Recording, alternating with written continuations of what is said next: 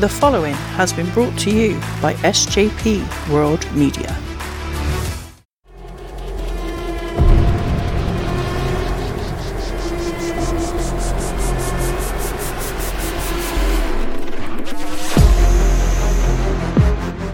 You people, What's with him? you know who I am, but you don't know why I'm here. Hey! Oh, It's okay. Sting! All right. It's Sting! Okay. And it's Sting! This is where the big boys play, huh? Look at the adjective. Play. Gonna put some butts in the seat.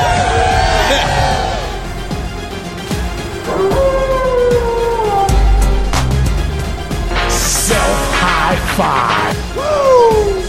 We've been hanging and banging, brother. You're next.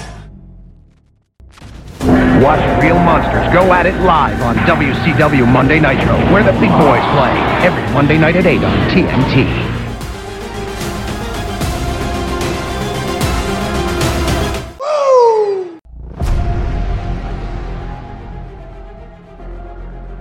Hello and welcome to Nitro Nights, an SJP World Media production and a WCW Look Back podcast. On today's episode, we are looking at the April 15th, 1996 episode of Monday Nitro. And when I say we, I mean, of course, it is not just I. The person you really want to hear from is the Wrestling Encyclopedia himself, Scottish Danny. How are we doing, my friend? I'm doing really well, Si. How's yourself? You don't sound too good there. No, full of cold, mate. Full of cold. I'm about to take a day off work. I feel rough as hell. But we're going to power through, mate. We're going to power through and get this done. So, Yeah, definitely. today's episode of Monday Nitro comes from Charleston, West Virginia. And in the ratings for that particular Monday night, we have Eric Bischoff stating throughout the show, this is the most watched wrestling program in the United States. However, Raw won tonight's ratings battle, I guess, 3.1 to Nitro's 2.8. So, Mr. Bischoff, again, telling a few porky pies, Danny. Oh, yes, he certainly is. And straight away, as we open, we get him just taking shots at Raw, left, right, and centre, don't we? Yeah, he's talking about forget that canned stuff. We are live, obviously digging at the fact that quite often, well, I think all the time at this stage, potentially, Monday Night Raw is still pre-recorded, I think, Danny? Yeah, it was at this point. And I just think because of the ratings win on Raw, that maybe Eric Bischoff was just salty here. Yeah, maybe. Obviously, Nitro didn't air last week. I said I was going to look into why that was. I'm not going to lie, I forgot. So You weren't the only one, mate. but I'm sure we will look into it as well. And we've also not forgotten about the bonus episode for missing a week. Earlier on this month, we have selected a show that we are going to be checking out and reviewing from pre-Nitro WCW, which tends to be the way we go with bonus shows, I guess. Won't spill the beans just yet, but it will drop completely out of the blue sometime probably in the next week or so, Danny, I think, won't it? Oh, definitely. And I'm so looking forward to getting into that with you, Si. It's going to be good fun. I hope everyone enjoys it and appreciates the effort that we put in. Okay. We start with basically Hulk Hogan's entrance music playing. We can see from the distance, the cam right at the back of the arena. There's a few people in the ring already, but I mean, my old tired eyes can't quite figure out exactly who it is from that distance. But Hogan's music hits and he gets, shall we say, a mixed reaction, Danny?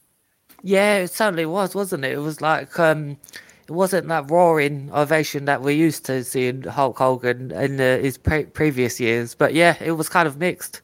It was.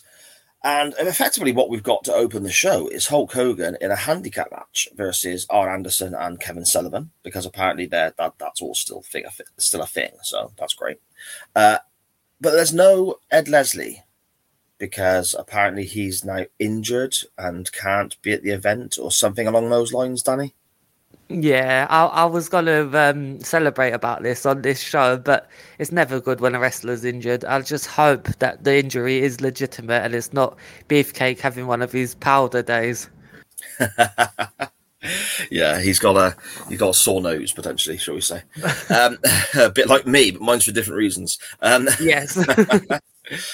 I mean, the match starts with Hogan doing his usual shtick, posing, throwing a few punches. The heels take control very, very briefly before Hogan again takes control of both his opponents. And then the first thing that really stands out to me is we get a couple of really, really shit figure fours. Yeah, they just did not look good, did they? I mean, obviously, it's not a move Hogan has in his forte to use a great deal. But in recent weeks, he has applied a figure four quite regularly on Flair and Arn and here again. I mean, if you're going to do it on TV, at least make sure you could put it on without looking like a complete tool, I reckon. Yeah, that would make sense, wouldn't it? But not to Hulk Hogan unless he's getting paid for it. I guess he's not getting in that ring. Well, yeah. I mean, the figure four on Arn, the second figure four that Hogan applies, is the worst of the two. He almost falls over whilst he's trying to put it on. And then when he drops to the floor, he hasn't even actually got the hold on at all. He's just kind of holding on to Arn's legs. And Kevin Sullivan breaks it up quite quickly. And I think Sullivan here is a bit of a saving grace because that looked like shit. Yeah, definitely did, mate. Speaking of looking like shit, the steel chair shots that Hulk Hogan delivered in this match were just so soft. But obviously, in hindsight, I mean, it's a better thing that they were soft, but they just looked terrible, didn't they? Well, this is the thing. It's a case of, with what we know now about chair shots to the head and all that sort of stuff, sometimes it can be jarring when you see a wrestler take a really vicious, nasty-looking chair shot right to the head, unprotected.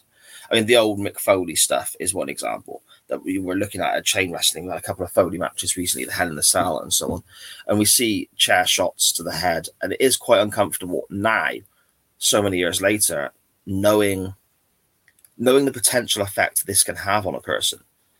However, I also think that wrestling, one of the biggest art forms in wrestling, is one of the biggest skills, I suppose, is making it look legit without hurting your opponent. Yeah. Here, Hogan gets the not hurting your opponent bit spot on the money. You can't fault how safe the guy is with these chair shots. So that's a big, big positive for me. However, it doesn't look like it's hurting his opponent. We can tell how safe these chair shots are. So my mindset is twofold, really. There's two points to it. One, find a way of doing it that looks legit without hurting your opponent. Or two, just don't do it. Yeah.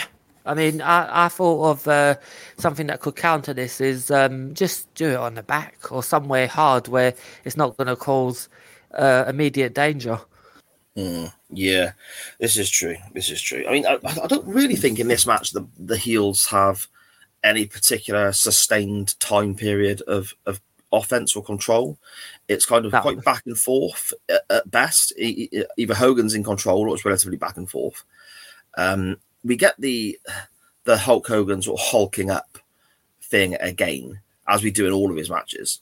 But he does this, it's almost like a double Hulk up. He points at Arn and Sullivan and starts hulking up and posing a little bit. And I know it's an old 80s shtick and it worked in the 80s and it made money and it got a crowd reaction. But this is 1996 now, and we're obviously watching in 2022 with more modern eyes. Yeah, it's hard, isn't it?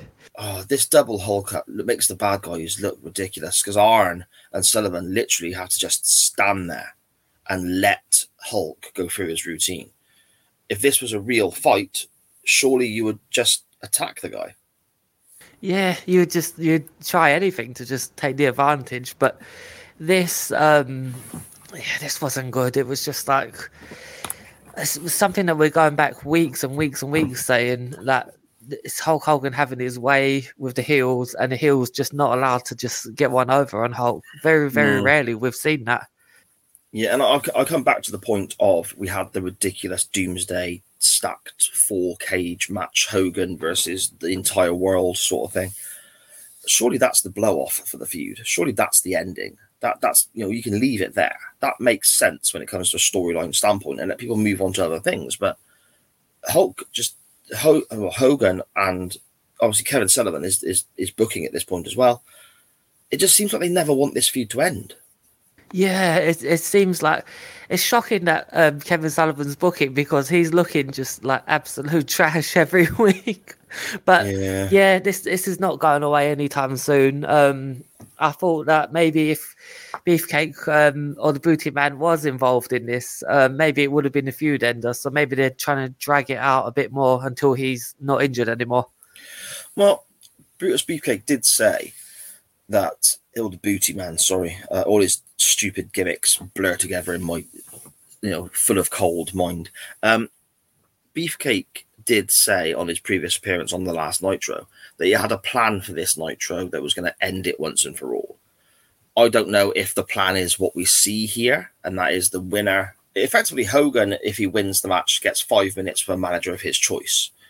But then we also get it thrown in at some point that if the heels win, they get 5 minutes with Kimberly or the Booty Babe or whatever she's being referred to as here.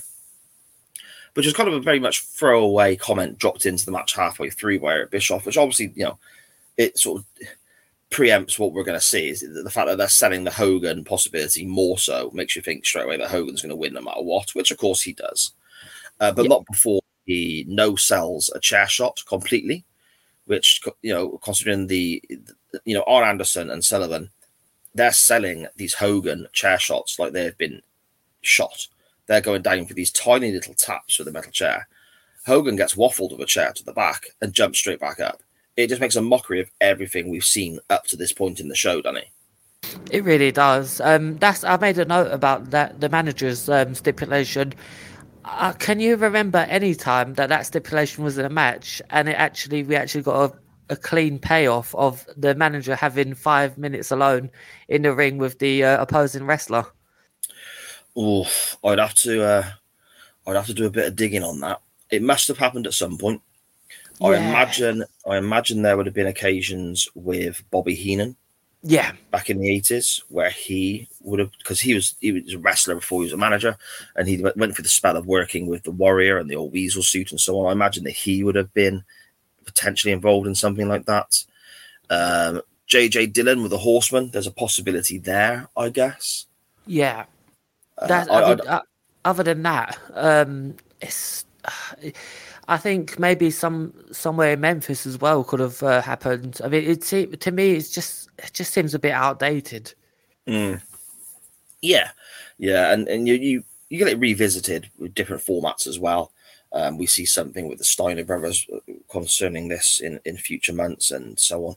It's an old trope, I guess, an old trait of the business, because the heel managers don't often get their comeuppance, do they?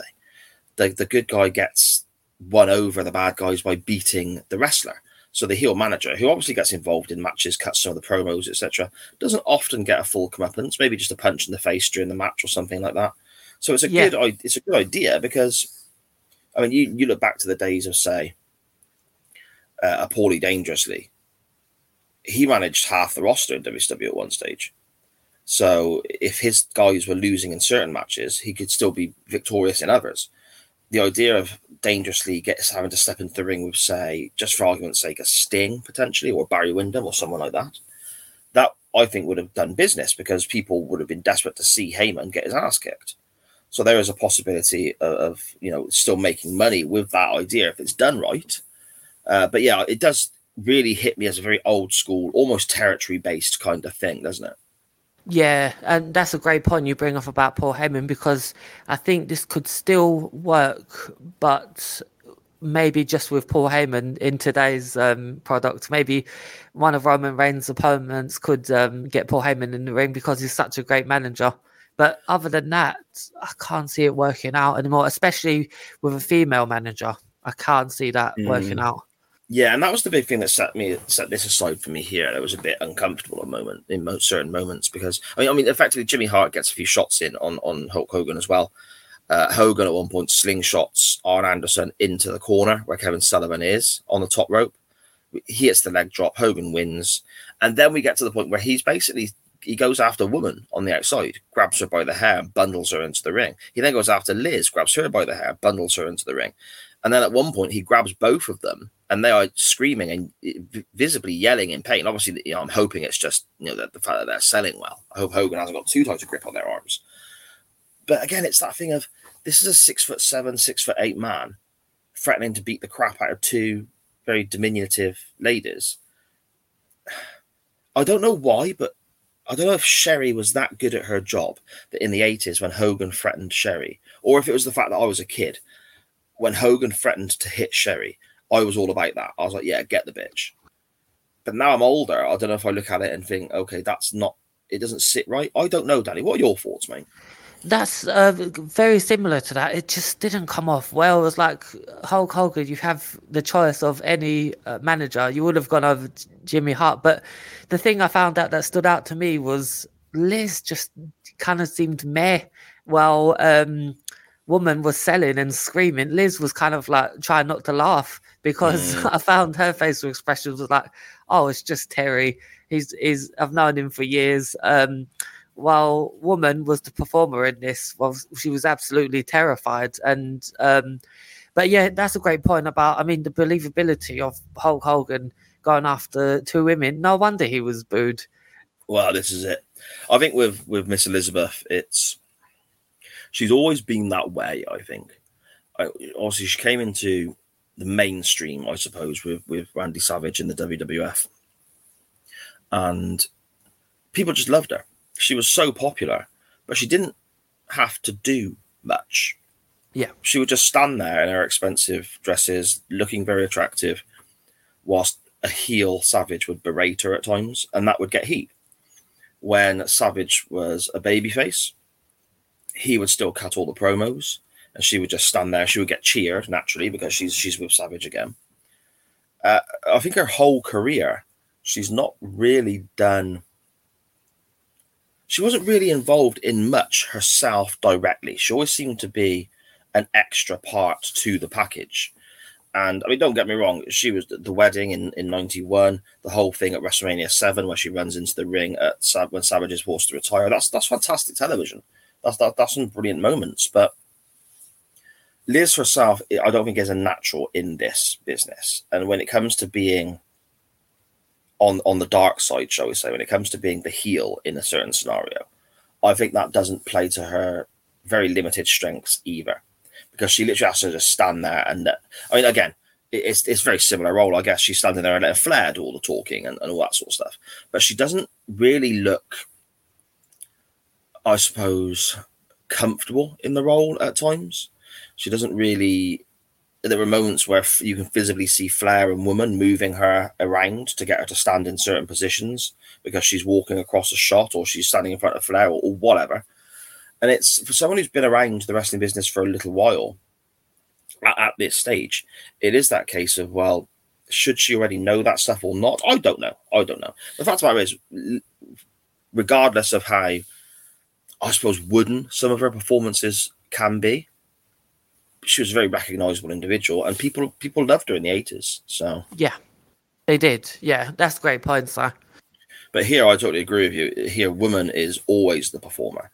I get that impression every time we see the pair of them together. Woman is the performer, and Liz is just. It's almost like Liz.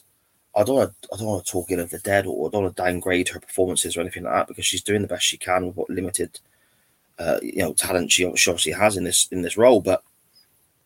It's almost like Liz has become a prop in the Macho Man Flair storyline, because they're talking about Liz all the time with regards to her taking money from Savage and turning on him and passing the shoes to Flair. And it was a big shock when she turned on Savage and Hogan and all that sort of stuff. But that was the last time she really did anything particularly active, other than the odd referee distraction. To me, it's very much a case of she's coming across now just like a prop. Almost like somebody feuding over the world title, or when we saw Repo Man steal Savage's hat or jacket or whatever it was. That was about a prop, and it almost feels like at times Liz's performances make her come across that as a prop, I guess. I might be being a bit too harsh, I don't know. No, I don't think you're being harsh at all because, especially when you compare her to what Woman is doing, because later on in this episode we get a great shot of where Woman notices the camera and she's holding the WCW title and she just plays to the camera, and it's just stark contrast to Liz. I mean, it's just So I can see your point completely, mate. Yeah, there was also times as well when Liz, I don't know the exact time frame. But her contract was coming up and she was renegotiating again with WCW, where Bischoff and Randy Savage was always a big part of these negotiations, even though at this point they're no longer married. And they were asking that she could do more, get involved more physically. It may have been when she was associated with Lex Luger in many years to come. Yes, it was, yeah. Yeah. And it may not even been a contract negotiation. I may have that bit wrong. I don't know. You got to bear in mind, I'm all addled up and bunged up with flu, so my head's all over the place. So, but effectively, the conversation was a non-starter with regards to her doing more in WCW, according to her Bischoff. All she wanted to do was walk down to the ring, stand at ringside, and walk back again and get paid. Easy payday. Yeah, exactly. I mean, if you can get that kind of work, fantastic. Good luck to the lady, of course. But it did come across listening to Bischoff. It must have been on his podcast. He was talking about it in very much a kind of frustrating way, that she wasn't willing to do more, which could have potentially helped the product if she was a bit more involved, I guess. Yeah, definitely. You can see that as well. Yeah, right. After Hogan has teased he's going to attack the women, he chooses Jimmy Hart. He gives Jimmy Hart an atomic drop after ripping half of his shirt off, which was odd. But then the Giant comes out and you're thinking, okay, here we go. The Giant's going to look after Jimmy. Hogan, though, no-sells the choke slam. Gets up straight away from the Giant's finisher that has wiped out the previous, I don't know what Nitro it was, whether it was last week or the week before, but it went off air, I think, with the Giant choke slamming the crap out of everybody. And here we are. Hogan takes one and jumps up. What a load of shit. I was watching this morning, and this was the moment I texted you, Simon, because this frustrated me. 3 weeks ago, the Giant was in a World Championship match with Ric Flair, being built up, looking very dominant. As you just said, 2 weeks before this, he was chokeslamming the world. He was looking so dominant. And then this week, all of that was undone for me. All the work with Loch Ness, he just looked like a joke, especially after Hulk Hogan slammed him. It was like, wow, all that work for absolutely nothing because Hulk Hogan had to have his way. It almost seemed just like it was on purpose to just destroy. Brian Pillman was a very smart man to not want to work with Hulk Hogan because this really, really got under my skin. It was just so angry. It made me so angry. It was like we've restarted the Giant on this massive push, and now all of that's undone. Now, you make a really interesting point there for me. It was almost like it was done intentionally to hurt the Giant. Now, I'm not a mind reader. I can't, we can't exactly go back and sort of read Hogan's mind to find out what he was exactly thinking when this was happening and he was talking about what he wanted to do. You sure as hell can't take anything from any interview with Hogan or his books because it's all just full of lies. However, he does have this track record of undermining talent in certain ways. That is, you cannot debate that there is evidence of that. Maybe not as prominent or as standout as some people would have you believe, but there is evidence of it nonetheless. Now, we're talking here, what are we, April 96, aren't we? I'm fairly certain Hogan is going to go off soon and do some filming for something. I don't know whether this is the same time he has that TV show, Thunder in Paradise, or whether we're talking Mr. Nanny or whatever it may well be. The exact timelines I don't know, but I'm fairly certain he nips off for a few weeks and does a bit of filming somewhere. In which case, the Giant, I believe, is going to be very prominent on television, and that's why they've been building him up. Which would then lead to Hogan returning to face the Giant, because the Giant would effectively be the number one heel, because Flair is already occupied with Savage. So that would kind of, in my head, that was, if my memory serves, where we're going. And looking at how the card is shaping up, that is kind of where my mind goes. It's a really selfish thing, I think, because the Giant is obviously being built up to look dominant for the good of the company. Hogan can see this. He is then going to disappear off television for a little while, and he undermines the Giant on his way out. I mean, don't get me wrong, Hogan's probably going to be on TV for another couple of weeks. I don't know the exact timeline, but I know he does disappear at some point for a short period in 96. So, and he's undermining the guy who they're really sort of prepping to be the top of the show for a period this year. It's just so bad. I mean, just why even bother with pushes if Hulk Hogan's going to kill every single one of them? Yeah, it's very frustrating. Very frustrating. Hogan slams the Giant, and then Mean Gene gets in the ring, and Hogan nearly slams Mean Gene. Apparently, he thought it was Jimmy Hart, and he picked him up, and then suddenly started apologizing. I'm so sorry. I thought you were somebody else. This was really, really silly. And then Hogan gets the crap boot out of him whilst cutting a promo.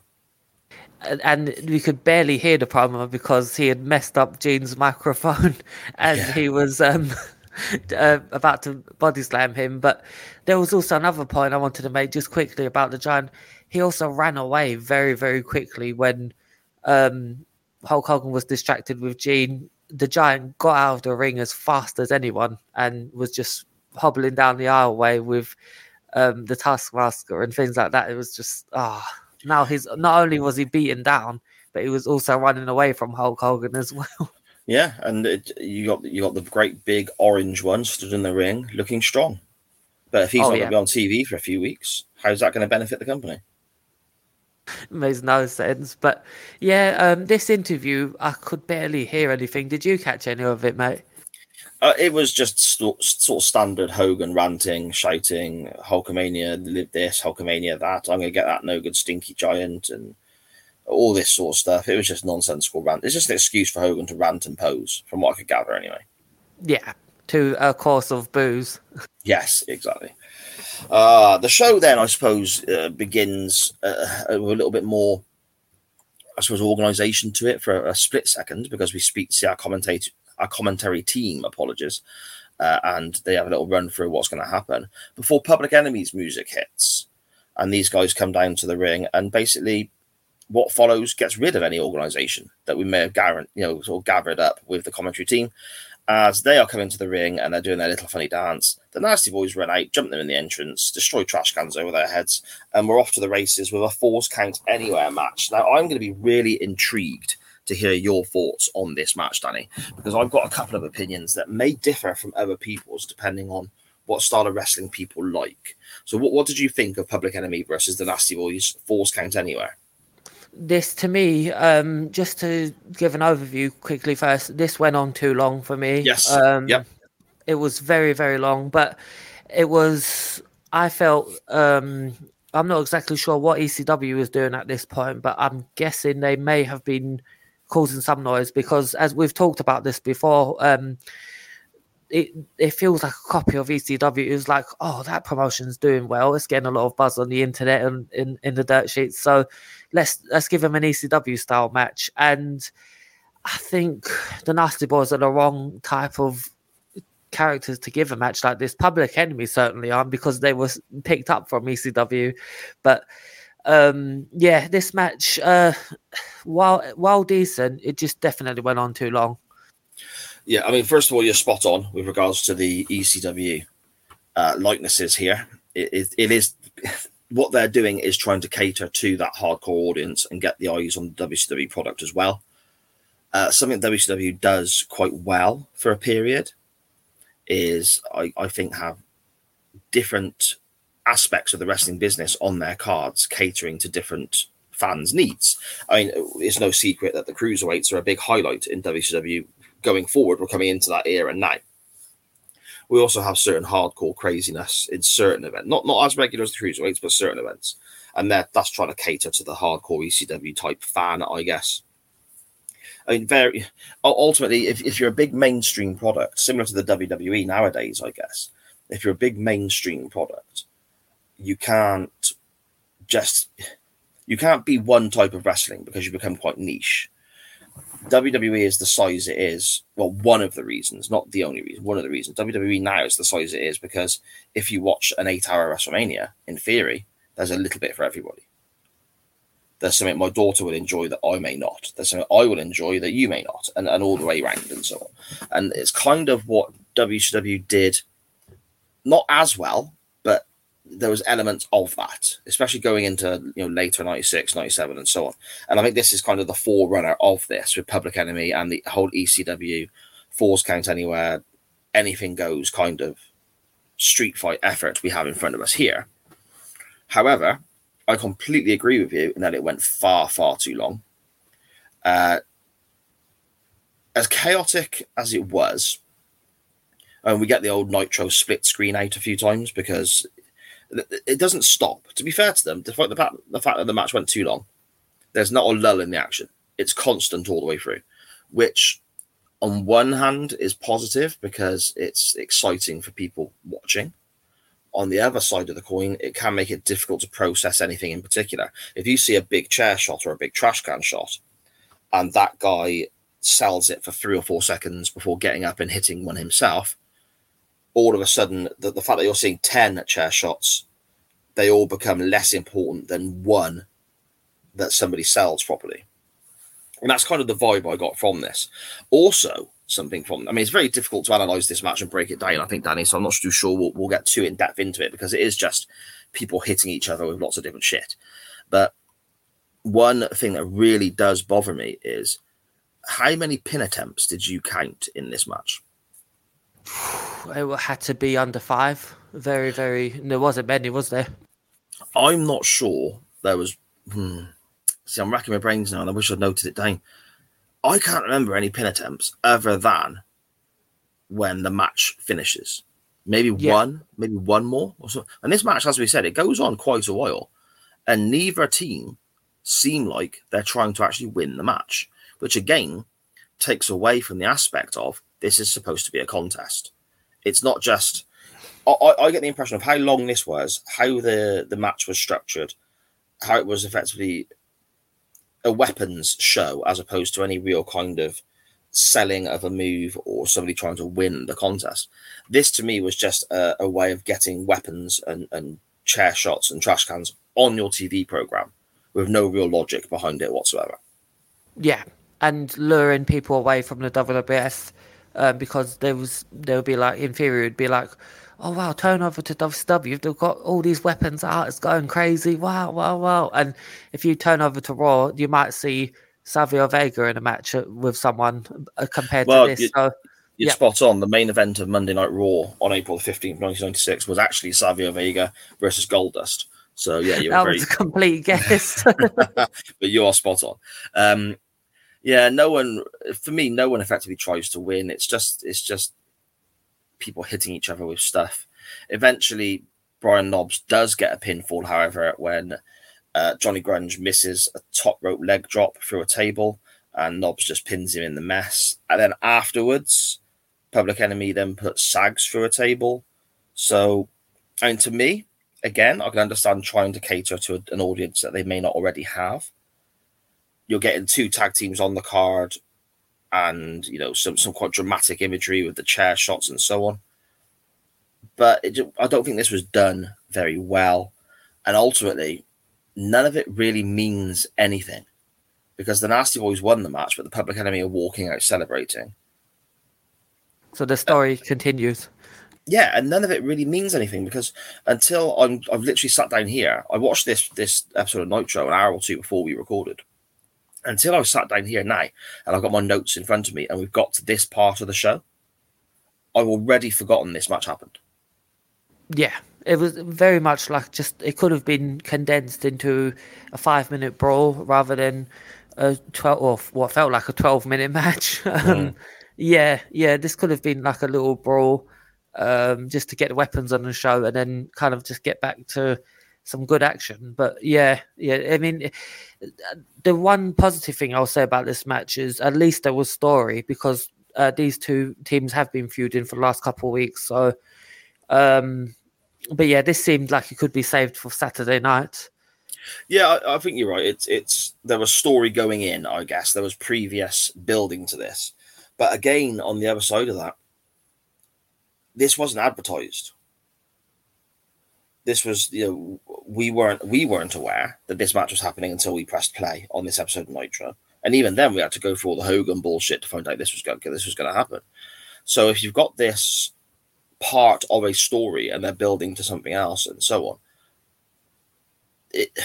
the fact that we're not aware this is happening beforehand doesn't quite sell that for me. Yeah, that's a great point, mate. It's just like where will we go next with these teams? Yeah, okay. Up next, we have two guys who don't need weapons to make themselves look good. We have two guys who are genuinely very, very talented workers. We have Bobby Eaton in his guise as Earl Robert Eaton, accompanied to the ring with Jeeves or Greaves, or what is it, Danny? Is it Greaves? Jeeves, okay. And he is facing the Macho Man Randy Savage, who so far we are told is acting like a wild man backstage, security about to keep him in his dressing room and so on. He's very, very cross. But yet when Savage comes out, he's quite happy to wave to the fans and do his normal routine and doesn't look that different to normal, Danny. That's a great observation. It was like, just come on, like just he's there just because we didn't see any shots of him actually doing anything backstage. We just took Eric Bischoff's word and the commentator's word for that. So that was a bit odd. But when this match was announced, this just brought back, because we've been talking about Randy Savage's rare opponents. He's faced Chris Benoit and his match last week, which is a surprising match as well.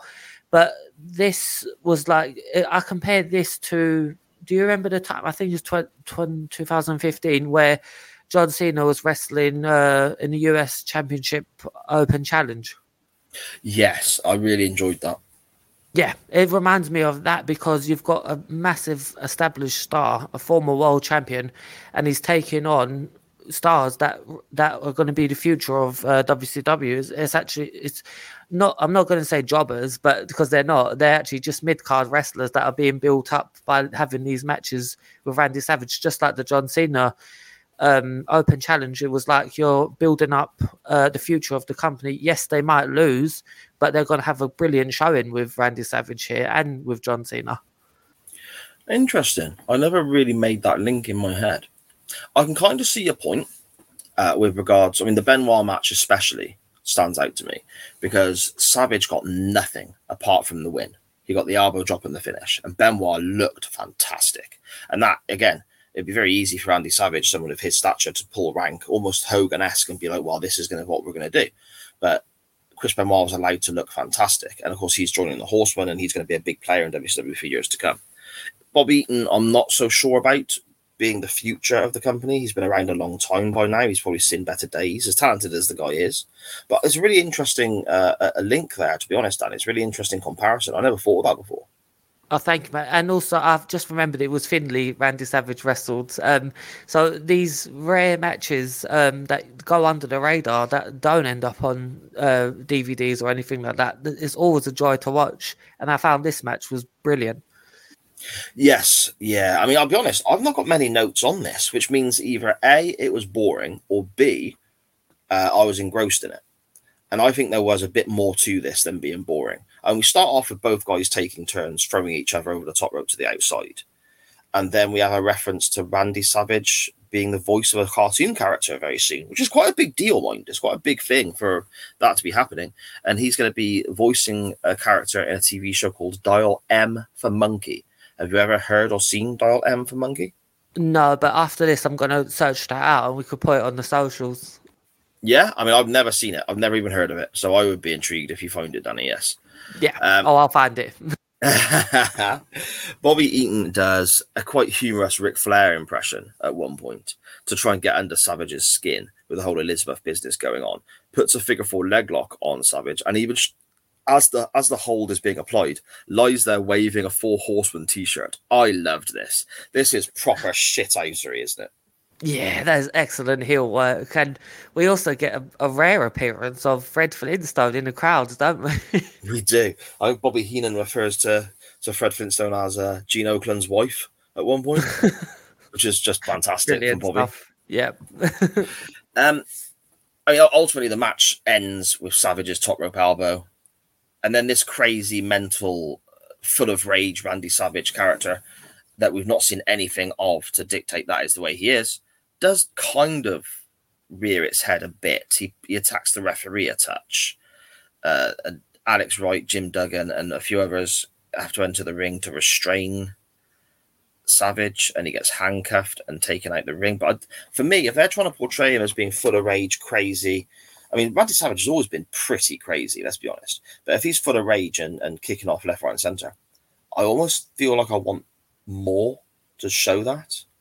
Yeah, I think some backstage pre-tapes would have been brilliant for this, especially with the announcers saying, "Oh yeah, he's going mad. He's throwing things in the backstage area. He's angry at Ric Flair."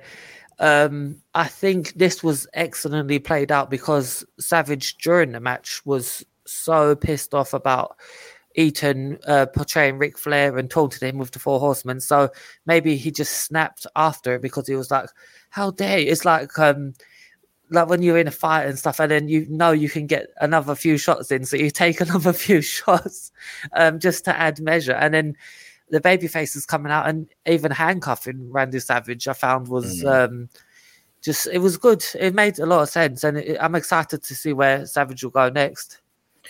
See, I'm the other way, mate. I was a bit, I don't know, it didn't quite get me. I suppose I am still intrigued to see where it goes next because, you know, we're still talking about Savage Flair, and I'll happily watch those two guys work again. That was, you know, I always enjoy watching those two wrestle, but it hasn't quite grabbed me yet. So we'll see. We'll see where we go, mate. We'll see where we go. But how much camera time did Doug Dillinger get? He was all over the shop, wasn't he? He loved it, mate, didn't he? He loved it. That takes us to our main event, though, and it's for the WCW World Tag Team titles. And we have the team of Ric Flair and the Giant, who were beating the piss out of each other only a couple of weeks ago. So that makes perfect sense. And they are facing Sting and Luger, your WCW Tag Team Champions. A couple of things to point out here.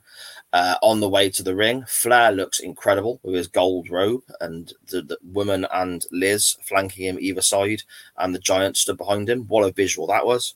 Flair goes and interacts with Deborah McMichael again, Mongo's wife, at ringside once more. So obviously we're building to something there. That's going to be interesting to see where we go with that. Yeah. Sting and Luger make their entrances. Luger, when he throws up his big muscle pose, damn near takes Sting's eye out with his elbow, which is quite funny. And Lex is not carrying his TV title, and that shit annoys me. Yeah, that was annoying, wasn't it? It was like... But thankfully, the announcers did mention he was the television champion. But yeah, I can see that point as well. It was like he couldn't be bothered. When was the last time that title was defended? Oh, you've got me there. I'm going to have to look this one up. I've got no idea. And the fact that it's not even being brought to the ring anymore, what's the point in... Luger is in a big storyline with Sting, and he is one of the tag team champions. I think I remember the last time the TV title was supposed to be defended was against Giant Haystacks, but it was a non-match, wasn't it? It was thrown out. Oh, yes. Okay.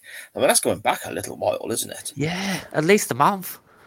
Now, Sting and Luger have got this odd couple program going on, which is one of the best things on WWE TV at the moment, in my opinion. Luger is also defending the tag titles with Sting, as well as having this kind of interesting aspects to his character about if he's going to turn, if he's not, can he be trusted, etc.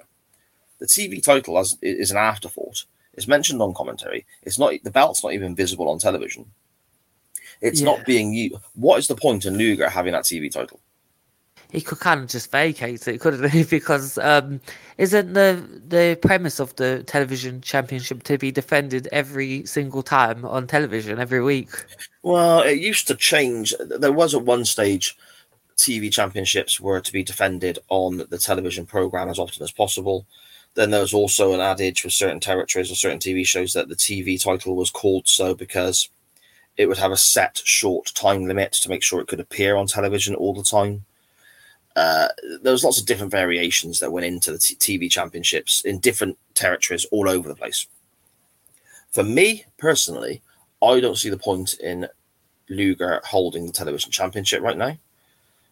putting the title on him in the first place seems like it was a mistake, because now, how do you get that belt away from him without messing up Luger looking strong or the title meaning something? If Luger just vacates it, then that to me makes it look like Luger just doesn't care about the championship, which is what we're getting here anyway, of him not arriving with the belt and so on. So that to me belittles the title itself.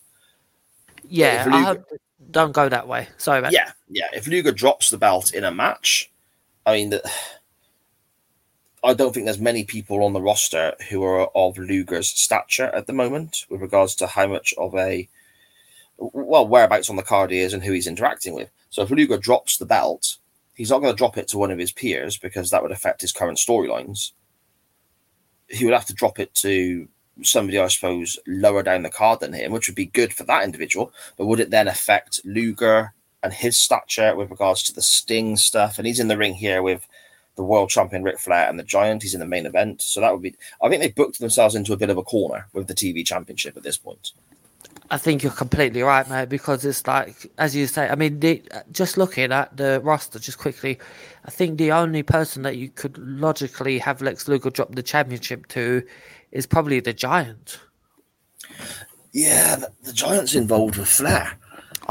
Which is the world title. So he's not going to go down to the television title level, I wouldn't think, because that would effectively take him out of, if Luger dropped the belt to Arn Anderson, I wouldn't be objective to that, but it would have to be done in a way that doesn't affect Luger looking strong with regards to where he's going with Sting. It's a difficult one. Unless they, another option, I suppose, would be to strip him of the championship because he hasn't been defending it, which again is a little bit of a booking shortcut, I potentially think, maybe a bit lazy booking, but I think they have literally booked themselves into a corner with that TV championship, I think. Yeah, I mean, I'm excited to see where they go, but let's just hope it's good. Yes, exactly. The match starts here, and we get a few moments of Sting and Ric Flair facing off. And just these two are fantastic, aren't they? Ric Flair's wooing and getting booed. Sting shouts to the crowd. They all react. Flair gets sent to the outside. Sting hits a drop kick at one point. The Flair's bumping around for Sting. The chemistry between these two, it just always is superb. We've seen Sting and Flair in different guises face off quite a few times already, even in this short run of Nitro Nights. I mean, what are we up to now? 40, 41 weeks of episodes, whatever it may well be. And we've seen it several times already. I'm not tired of it at all still, Danny.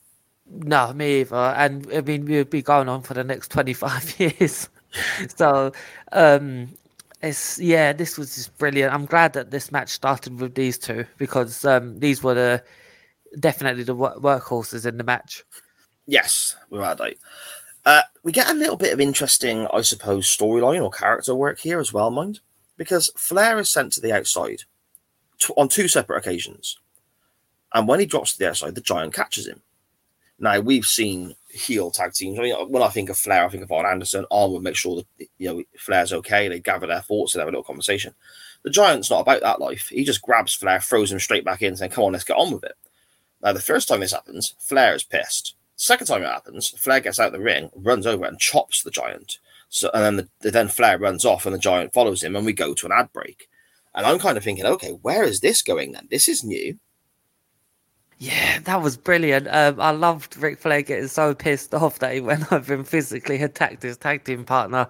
And then when he realised, oh God, it's the Giant, so he just ran away. That was excellent story telling there. Because as you said at the beginning of this match, these two, the Giant and Ric Flair, just was being the piss out of each other 2 weeks before this. And now they're in a tag team match, which makes very little sense. But since they're heels, I think it's funny that Ric Flair's so frustrated that he's just getting beaten up himself that he just takes out on his tag team partner. Yes, exactly. We come back from the break and the good guy team are in control until the Giant tags in. And then he kind of beats on Luger for a little while. And Luger is effectively the guy then that takes the pasting from the heels for a while. Flair starts working Luger's legs, gets the figure four on for a very long period of time here, the figure four spot, with Flair using the ropes and Woman pulling his arms as well to get more leverage on that hold. Eventually the referee notices, breaks the hold. Flair has a little pushing match with the ref, which always gets a reaction from the crowd, regardless of how silly it may well be. Flair has the standard issue with when he goes to the top rope. He gets caught up there and thrown by Luger, which gives Lex the opportunity to make the hot tag to Sting. And the crowd go batshit crazy for Sting, which is exactly what you want. Yeah. This was excellent because after this hot tag, every move Sting did, they popped at the crowd. And I think it was very smart to put Hulk Hogan's tag team match in, or handicap match, in the opener and this in the main event. If it was roles reversed, this would have been a terrible decision because the crowd were definitely into this. Yeah, really good point.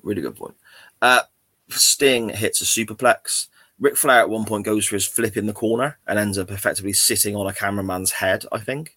And that's our second cameraman bump of the night, isn't it? Yeah, they're. I mean, Bischoff mentions on commentary he hopes they're getting danger pay, and I think he's pretty accurate there, to be fair. The superplex, though, it leads to the Scorpion leg lock, and Woman creepily climbs up onto the apron again with the coffee whilst the referee is distracted. Luger looks like he's going to get the coffee in the mush, but he ducks. It hits Sting. The referee does notice this, however, throws the match out. It's a DQ finish. Everyone gets choke slammed, and that's kind of where we leave the ring on this episode of Nitro. Again, though, it looked to me like Woman was trying to win the match with the hot coffee. Through the coffee, Luger ducks. It hits Sting. Okay, these things happen. The faces have won the match via DQ. But Bobby Heenan is fantastic here because Heenan asks the question, did Luger know what he was doing, ducking there? Did Luger position Sting for that to happen? Now, to us, that doesn't really make sense. That wouldn't be the scenario. But it does just sow those little seeds of doubt once again, knowing their recent history. I think that was a really clever touch by Bobby Heenan on commentary.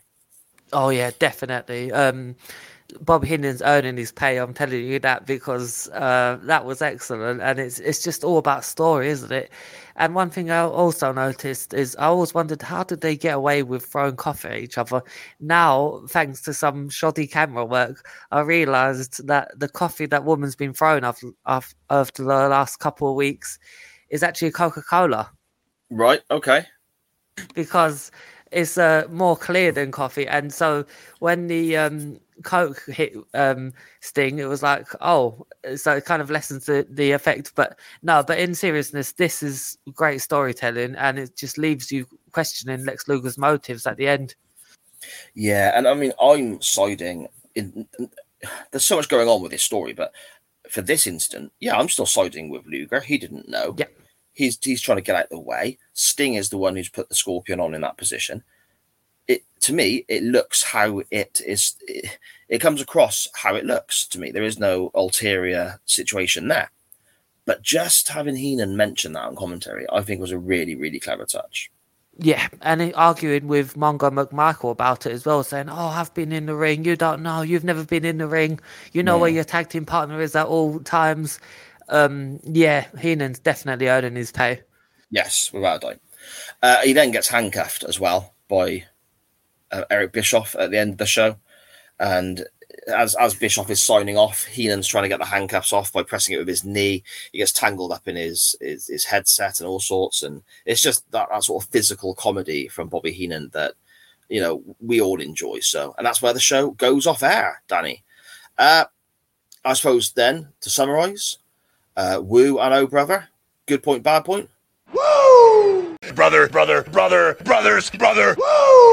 Brother. Where do you want to go, Danny? First or second this week? I'll go second this week, Si. Okay, no problem. My Oh Brother will come as zero surprise to anybody who has ever listened to an episode of Nitro Nights. Hulk Hogan. No selling shit. Terrible looking offense. Just honestly, and I've said this before, and I'll say it again right now, Scott Hall can't turn up quick enough for Hulk Hogan. That's a great point, mate. Yourself? So my Oh Brother will definitely be along the same lines, but it will just be on WCW's hands, along with Hulk Hogan's, is the booking of the Giant. Just running away, just being just castrated in the opener, and then by the main event, we're supposed to take him seriously. I couldn't take him seriously in this match at all. So yeah, it'll be the booking of the Giant. Fair enough, mate. Fair enough. My Woo would... I'm torn, I think. I mean, the Sting, Luger, Flair, Giant match was intriguing because of the dynamic on both sides. The Sting Luger stuff we've touched upon on numerous times in the recent weeks, and it's still as interesting as ever. Flair Giant was interesting too, because what's going to happen with that? There's a bit of dissension there, so that was interesting.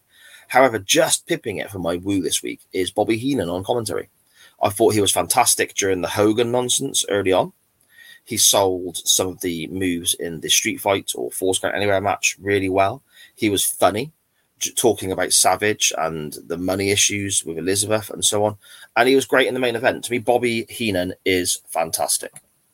That's a great point, mate. Mine would be the facials of Woman in this match, in the main event, because it was such a great pose when she had the WCW Championship with her, and she was there stroking it, and you just seen her have given an evil look to the camera. I was like, wow, this is actually you really believe that she's evil.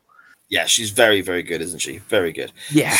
They're holding Ric Flair's World Championship that still has the Macho Man's name on. But anyway, hit, miss, or middling, my friend? I'm going with middle this week, Si, because there was a lot of great stuff on this, but there was also a lot of bad stuff on this as well. How about you, mate? I'm a bit more negative, I'm afraid. And again, I don't know if it is because I'm feeling poorly. I'm not sure. If I did watch this again on a day where I felt better, I might have a different opinion. I'm not sure. But yeah, I feel quite grotty and ill. It's a miss for me this week, mate. It's a miss for me. There's not much that would make me want to go back and watch it. I mean, the Hogan stuff I've got no interest in seeing again. The Nasty Boys and Public Enemy match, I've seen it once. I don't need to see it again. I've seen chair shots before.